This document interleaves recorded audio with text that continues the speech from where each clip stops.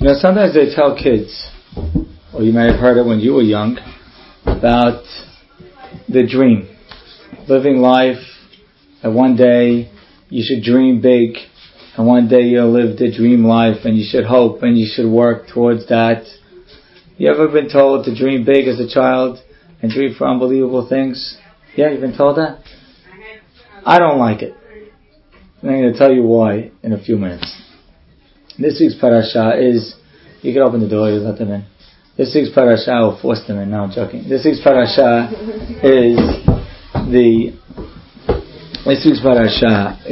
most challenging parasha in the book to give a class on. It's parasha Terumah, which is about the dimensions in the Mishkan. So I could sit here and give a class about the size of the altar and how high the menorah was and the length of the Aron, and I think 15 minutes would be too long. So instead, but I'm going to give a class to discuss one vessel in the Mishkan and learn what I think we can learn something very powerful from it. And that is the Shulhan. They had in the Mishkan, there was a table. If you picture in the Mishkan, which is where God rested, there was the Aron, which is the Holy of Holies, and then there was the Kodesh, which is the Holy, and in it had three vessels, a Mizbeach, a Menorah, and a Shulhan. An altar, a Menorah, and a Shulhan. The Shulhan was the table. And the table basically had on it the pile of the Lechem HaPanim, there were shelves of bread, so on, and the Torah tells us the dimensions of this table. I'm going to give you the dimensions. It was 1 amah by 2 amot. 1 by 2. And the height was 1.5. What's unique about this vessel over all the others is the others were, how do I say this right? They were all the same, which means that the Aron, all its dimensions were halves. 1.5 by 1.5 by 2.5. The Mizbeach, all its dimensions were whole. 2 by 5 by 3. It was even. This was different. The sides were 1 by 2, which are whole numbers, and the height was a half a number. Why does this have a split? Part of its dimensions are halves, and part of the dimensions are whole. Good? I'm sure you're dying to know the answer to this question. We're going to try to answer this question. We're not going to discuss the dimensions. Give me a few minutes, we'll get back to it. When we discuss, when you talk about tests, Mr. Shani tells us that in life we have a lot of tests. And almost everything we have is a test. Wealth is a test, poverty is a test, happiness is a test, being sad or depressed is a test, being healthy is a test, how you use your health, being talented is a test, being not talented, or God forbid not so healthy, is also a test. Most of these tests you've heard of, maybe you've gone to classes about it. I don't have to explain to you why poverty is a test. I don't have to explain to you why being very smart is a test, or being not talented is a test, or being depressed is a test. But I think there's a test that is underrated and underappreciated, and maybe I think it's a test that almost every single one of us experience all the time. And that is a test of trying to get total control of your life. We all try, and we all want to have control. Like to feel like we got everything in order. We have our kids are straight, our spouses are good, our parents are healthy, our finances are secure, and everything, we like to have everything where we feel, we're in control, everything is the way we'd like it to be, everything is secure, we got it. And it's almost impossible to really achieve it. And most of us spend our whole life running, trying to grasp it, and we finally get it. We have a good job, and we have a good income, but our husband's not happy. Or our husband's happy, but we have one kid who's doing very poorly in school. Or finally we got all the kids organized in school, and our parent isn't feeling well. There always seems to be something that's out of our control. And when you think about it, I'll give you just as an example, you put a seed in the ground. You put a seed in the ground, and you're thinking, you put the seed, and you plant it. It's a fairly simple job. Take a seed, put it in the ground, and a tree will grow. Right? In reality, 90% of the process is totally out of your hands. The soil, how the soil works, that the soil is healthy, that the rain falls, that the sun shines, that the weather is good, that no one walks all over it. You have one little piece of the process. You took it, put it, and left. Or maybe put some water on it. But the whole concept of how it's created is totally out of your hands. And most of your life is the same way. Your income, your family, your children, most of your life is really not fully in your control. You run and you try, and we hope we get it, and always seems to be there's something that we just can't get a handle on. The pasuk says, or I like to give this as an example of what life is like sometimes, is you ever go to play in arcades? Anyone here go to arcades ever? Gone to arcades? No, when you were kids. Okay. You take your kids or anything? There's this game called whack-a-mole. You know what whack-a-mole is? Yeah, you know the game. What it is basically there's like a little frog pops up, and you take a thing, you try to hit it, and then when you hit it, another frog pops up, and then you hit that guy, and then two pop up, and you try to hit both at the same time, and then three come up, and you get all three, and another one comes up, and you're like this, going crazy, trying to get everyone down, and you got 7 down, another 2 pop up. That's life. You got 3 things that you have totally under control, they're good, you don't have to worry about, and yet there's 2 other things that are crazy. And then you have, finally you solve this one, you've been waiting to get this daughter married for 10 years, finally you got her married, and now you're worried about another kid who's another one of your children whose child isn't doing well. There's always seems to be something that pops up. Something that when you think you got a grip, you don't. I read there's a pasuk. The pasuk says, ותעשה אדם כדגי hayam. God made man like the fish in the sea. And what does that mean? He made man like the fish in the sea. So Rav Shlomo Alkabetz has a very nice analogy. He says, if you look at the fish, we know how the fish work. There's big fish and there's little fish. And the process basically is that the big fish eat the little guys. Right? He says, but there's something so you could picture it. You have this big fish, he's racing in the sea, and he goes, and he finally catches a little fish. The problem is, if you would cut open this big whale, and look inside, and look at the little fish, you'll see that the little fish are facing head first. Now, I don't understand. If the fish were flying away, and the big guy was running after him, and he finally caught them, they should be in his mouth, tail first. Why are they inside, head first? So how do you explain it? He says, I'll tell you how. Because here's what happens, is that the big fish comes, and he runs, and he's swimming as fast as he can. The little guys see him coming, and the little thousands of little fish, they're scurrying away, and they're swimming as fast as they can. For 1 mile, 2 miles, they're swimming, and they're swimming, and finally they're free from the big fish. And out of no place comes another big guy and swallows them. And so they got it, they did it, they finally got there. And boom, they got eaten by another big fish. So they're inside head first because they were running away until they were caught by another person. It's very often we have the same thing. We could spend 5 years, 10 years working on something, overcoming something, dealing with something, and then out of no place something happens. To give you a small example, it happened to me, just a small story. A few weeks ago, over intercession, I went for a simple weekend to the mountains. So I went to the mountains. I told my wife, we'll go with the kids. I just have one condition. I need to be back in Brooklyn by 4 o'clock on Sunday afternoon. No problem, Joey. We'll be back Sunday afternoon. You sure? Yes, no problem. I said, the kids will get it all organized. They're going to go.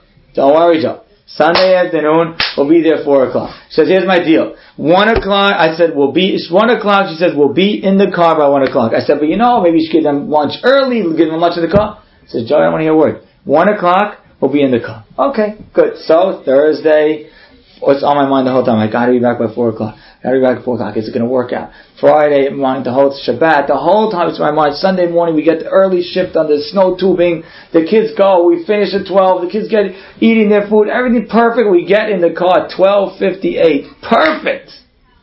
We get on the road. 2 minutes later, the highway is shut down for 2 hours because they claim that it's freezing rain and it's slippery and you can't drive. Shut down, parked. 1 o'clock, I'm on the highway, all ready to go, and my car is on the road between 1,000 cars, not bumper to bumper. Park. Take the keys out, get out of the car, and hang out on the side. There's nowhere to go, no other exits, nothing. You're here. 3 o'clock, they removed the block, now you can go. I didn't see any ice, I didn't see any freezing, I don't know what they were talking about, but 2 hours I had it all perfect, and the big fish came. And the truth is, so often you can have it all, you can think, you got it under control, you figured it all out, and then you're preparing a beautiful Shabbat, you got it all together, and 10 minutes before Shabbat you realize the oven is not working, or the hot plate broke, or you forgot one soup. Happens all the time. In little things, and it happens in big things as well. So how do you deal with it? The answer is there's a pasuk that says, Akrah לאלוקים עליון. I call out to God, kel gomer alai. Pasuk in Tehillim, God that finishes for me. Which means that my understanding and approach is that I know I have to do my piece. But kel gomer alai. But God is the one who's going to complete it. I don't have that ability. All I can do is put the seed in the ground. I can't guarantee it's going to grow. And all I can do is try to make my plans and try to plan for Purim, but I don't know that it's not going to rain and mess up the whole day. I don't. I do my job. I don't have to think about the completion. It says that we read it last week in the parasha that the Jewish people gave mahasit shekel, and it says that Hashem came to Moshe and he showed him the mahasit shekel. So the commentator says, why does he have to show Moshe mahasit shekel? It's a half of a coin. It's not a very complicated thing. If I ask you to find $50, in 10 minutes you can show me what $50 is. You don't need a vision from heaven to see $50. So why is this such a big deal that Moshe has to be shown from heaven a mahasit shekel? What's God showing him? So I heard a very nice answer. Is that Hashem was not showing him the half a shekel. That's physical, simple. Moshe could get it from the store. God was showing him the other half. But Moshe said, we're giving a half. What's a half? Why don't we give the whole thing? God said, no. You can only do half. I complete it. I'm the one who finishes the job. You see what you do. You understand what your job is. It's half the shekel. Hashem, my job is you can make the effort. You can do what you have to do. You raise your kids. You try as hard as you can in your marriage. You try to earn a living. But at the end of the day, if I'm the one who puts the other half of the shekel, I'm the one that makes it whole.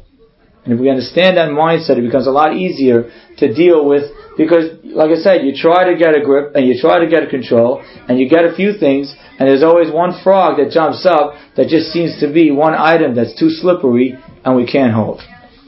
Now, it's funny because we've tried over the past 30 years, they've come up with so many inventions to try to help us do it, to try to help us get control. They invented a computer. Computer was going to make life much easier because then you had everything in front of you, all stored, all kept okay. You didn't need to go and have papers and files. You had it right there in front of you. A computer was an unbelievable thing to have, right? You get a computer. Then they invented a laptop, which makes it even easier. Now you can take it with you. And then they invented a BlackBerry. You can make it almost a part of you. You have, wherever you go, you have it all under your control. And yet, I don't know about you, but the more things we buy and the more of this technology we use, the less control you feel. There's more emails to respond to and BBMs and text messaging and people are all busy. They have to fix their Facebook. There's so many things that are that make that the more we have, I saw there's a new movement now online. There's some groups of people that are trying to start a secular Sabbath, which means that totally goyim, not Jewish, nothing like that they go 24 hours without technology. No cell phone, no computer, no TV, nothing, because they're just so overwhelmed that they just need to take a break. I mean, it's amazing we have it already, but when I'm reading the article about it, they said that the average American, and this is not a chidush, the average American spends 9 hours with one of these gadgets, TV, computer, cell phone, something like that, which I don't think is so surprising. 9 hours a day. The average American spends 9 hours a day with one of these things. Now, to me that number is surprising but not shocking. What's more surprising is that the average American spends a third of that time using 2 of them at once. Now that is America. That's us. That what are we doing? That while we're on the phone, we're answering an email. Or while we're watching a show, person's checking out, they're responding to the BBM on the computer. So and you think about it, you do it. While you're in one thing, you're on the phone, one thing, you're checking out something on your voicemail, text message, while you're watching, we do it all the time. Why? Because the more we try to get, and the more we've been given, the less control we've had, and we're trying to race and run and put it all together and put all the pieces and respond to everything at once, and we're like fish in the sea. We can't really fully get it together. So, if you understand that Hashem's the one who completes it, you'll understand and be able to deal with it. But I'm going to give you an approach from Abraham Avinu. Then I think if you have this approach, it can make this job a lot easier. The pasuk says that Abraham zaken ba bayamim. Abraham was old. Hashem berach et Abraham bakol. Hashem blessed Abraham with everything. Now the commentaries ask, what does this mean? He was old and he was blessed with everything. What does it mean he was blessed with everything? So, there's a lot of different opinions. Some say it means he had a daughter. Some say it means he only had a son. Some say it means that he had a daughter whose name was Bakol. Some say it means he had some kind of remedy that could heal almost any disease. I don't know. The Ramban has a very unique explanation. The Ramban says that Bakol is not talking about anything that he had. Bakol was a perspective that he had. That he looked and viewed his life, that what I have is everything. I got it all. Hashem, this is what God gave me. This is everything that I need. Now if you understand, look at that point in Abraham Avinu's life. His wife was already dead. His son, his good son, he didn't have till he was 100 years old. And his other son was off the path, I don't know where he was. He had endured 10 very hard tests in his life, and he's an old man, and he's saying, I have everything. The answer is, the perspective is that yes, this is what God gave me for right now, today. It's everything that I need. It's everything. Now, this is a little different. I know you're used to the fact, it says you should be satisfied with what you have. No, this is more than that. Satisfied with what you have means that God gave you a raw deal, but deal with it. That's not what this is. Bakol means that He didn't give you a raw deal. If He gave you this, in its entirety, the good, the bad, and the in between, it's everything that you need to live an unbelievable life. You have everything right now. You have everything. Now, maybe you need to try, you want to get a job, and you want to make more money, or you want to have a child, or something. There's something that you want. But right now, for today, you have everything that you need to live a great life. Everything. Not almost, not that you got stuck and this is what you have to deal with. God, if He gave it to you, it's everything you need. The pasuk then says that at the end of Abraham Avinu's life, he gave gifts to all his children. He had a few different children. And then he gave it kol asher lo liYitzchak. He gave everything he had to Yitzchak. So the commentary is, yes, that doesn't make sense. If he gave the other kids gift, you can't tell me Yitzchak got everything. If he had everything, there's nothing left for everybody else. As they say, no, it's not everything. What he gave Yitzchak was this perspective. There's this understanding that what I have, this is what God gave me, it's everything I need. And if you look later on in the parasha, when Yitzchak is dealing with the food that he was given from Yaakov and Esav, he says, Esav wants to give him food, he says, I don't need it. Achalti mikol. I ate from everything that there is, because I have this, I have everything. It doesn't matter, he's blind, challenging son. Mikol, this is everything. This is what I have, this is everything I need. This is everything. The pasuk then says that later on, when Yaakov meets Esav and the 400 men, so Esav is coming with his 400 men, and Esav, they offer each other gifts. Alright? So Esav tells Yaakov, it's okay, ki yesh li rav. I have a lot. Rashi on that pasuk says, I have a lot, means I have a lot, but I have a lot, I'm very wealthy, I'm doing very well, I have a lot, but I could use a little more. Doesn't hurt, I can always use a little more. Yaakov says, no, keep the gift. Ki yesh li kol. I have everything. I have what my father had and my grandfather had. The blessing of this beautiful perspective that if this is what God gave me, it's everything I need to be successful. You could keep it because yesh li kol. I have it, my father had it, my grandfather had it. The unbelievable perspective in life. If you can look at life this way, then you understand that happiness is not 5 years away, not 20 years away, it's not even 10 minutes away. It's right here today. God gave it to me today. For today, this is everything that I need. It's everything. And in fact, in the Birkat HaMazon, we say Harachaman, and we ask God for a lot of different things, success, health, and so on. And at the end we say Harachaman, Hu Yivarech Otanu, you should bless us, like you blessed our forefathers, Abraham, Yitzchak, Yaakov, just like you blessed those three.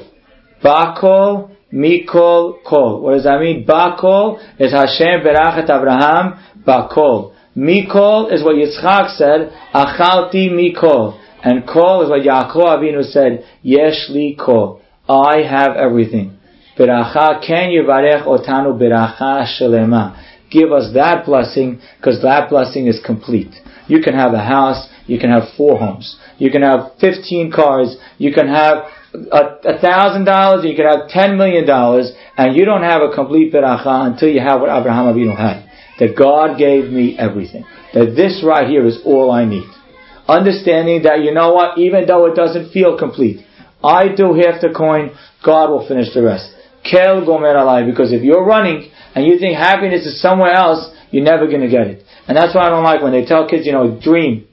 That impression is that when you're 40 years old, if you live the dream, when you're 40 years old, you're going to have this unbelievable, handsome prince husband who's going to come in every night. You're going to have beautiful amount of money in the bank. You're going to own your 3 homes. You're going to have your 2 new cars. And life is going to be perfect. Your kids are going to go to school perfectly, get up on time, go to sleep on time, look great, dress beautifully, healthy, never talk back.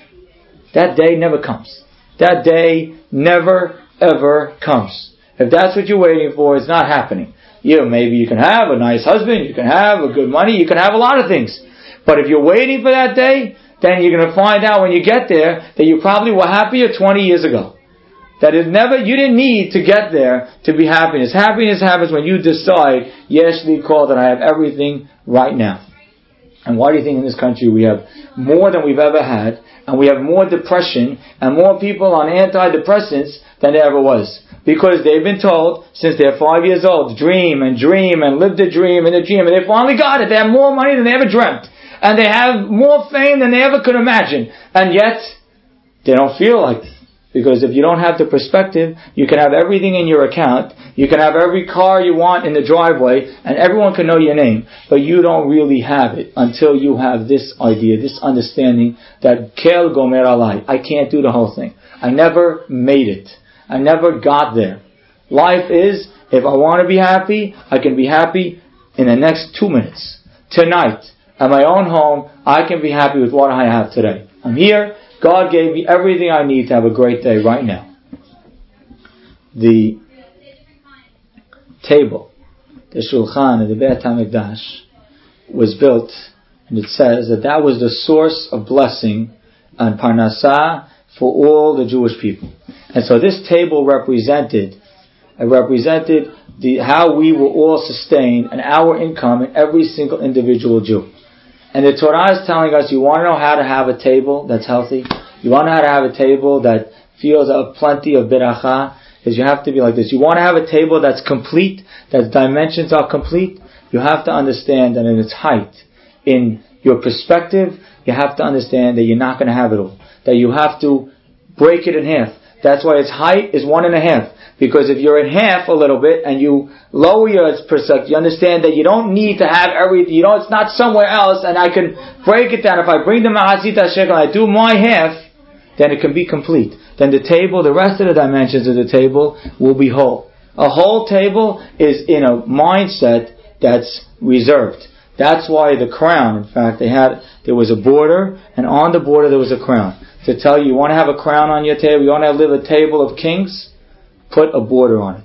Understand that you don't need to run out someplace else and buy some house and finally make the extension in order to find happiness. In this house, right now, with the broken floor in the basement, or the leak in the toilet, right now you can be happy. Right now, today. If it's with this, even in what you have right now, you have everything you need to succeed. And that's what the message is of the Shulhan. That's why when the Jewish people would come during the time of the Beit HaMikdash, they would raise it up as if to tell everybody, look at this.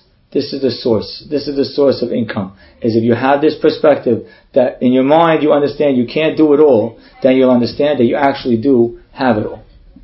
I'm going to give you one little cute story. You may have heard this before, but I think it makes the point very clearly. There was this man, little Mexican guy, who lived on an island. He was a simple fellow, and so every day he would go take out his little boat, and he'd go fishing for a few hours. He'd collect some fish, eat some, sell some, and then in the afternoon he would go with his friends, and he'd go to the marketplace with his amigos, and he'd sit around, they would talk, they would relax, then they'd play their guitar, then he'd come home at night, and he'd walk with his wife on the beach under the moonlight. Nice, simple. One day a man from the big city came, and he saw this man, and he said, "Senor, what are you doing?" He says, "Oh, this is, that's what I do. I take on my little boat, I go fish, then I come home, I eat, I go with my friends, with my amigos in the marketplace, I play my guitar, and then I walk." I said, "That's what you do?" He says, "Come on. You could be doing a lot better than that.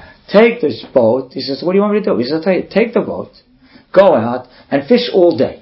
If you fish all day, you'll collect a lot of fish. And so he says, "Okay, so then what?" He says, "Then you sell the fish and you make money." He says, "Okay, and then what?" He says, "Then you'll make money, and then you could be able to buy a few boats. And now you could have 3 or 4 boats." He says, "Okay, then. And then after that, you can hire different guys to run the boats. And now you'll have a few people fishing, and you start to collect a lot of fish. And then what?" He says, "Then after 4 or 5 years, you'll start to sell. You'll probably be able to even sell to neighboring islands. You'll make a lot of money." He says, "Okay, and then what?" He says, "Then after 5, 10 years, you'll start to be able to buy a big ship.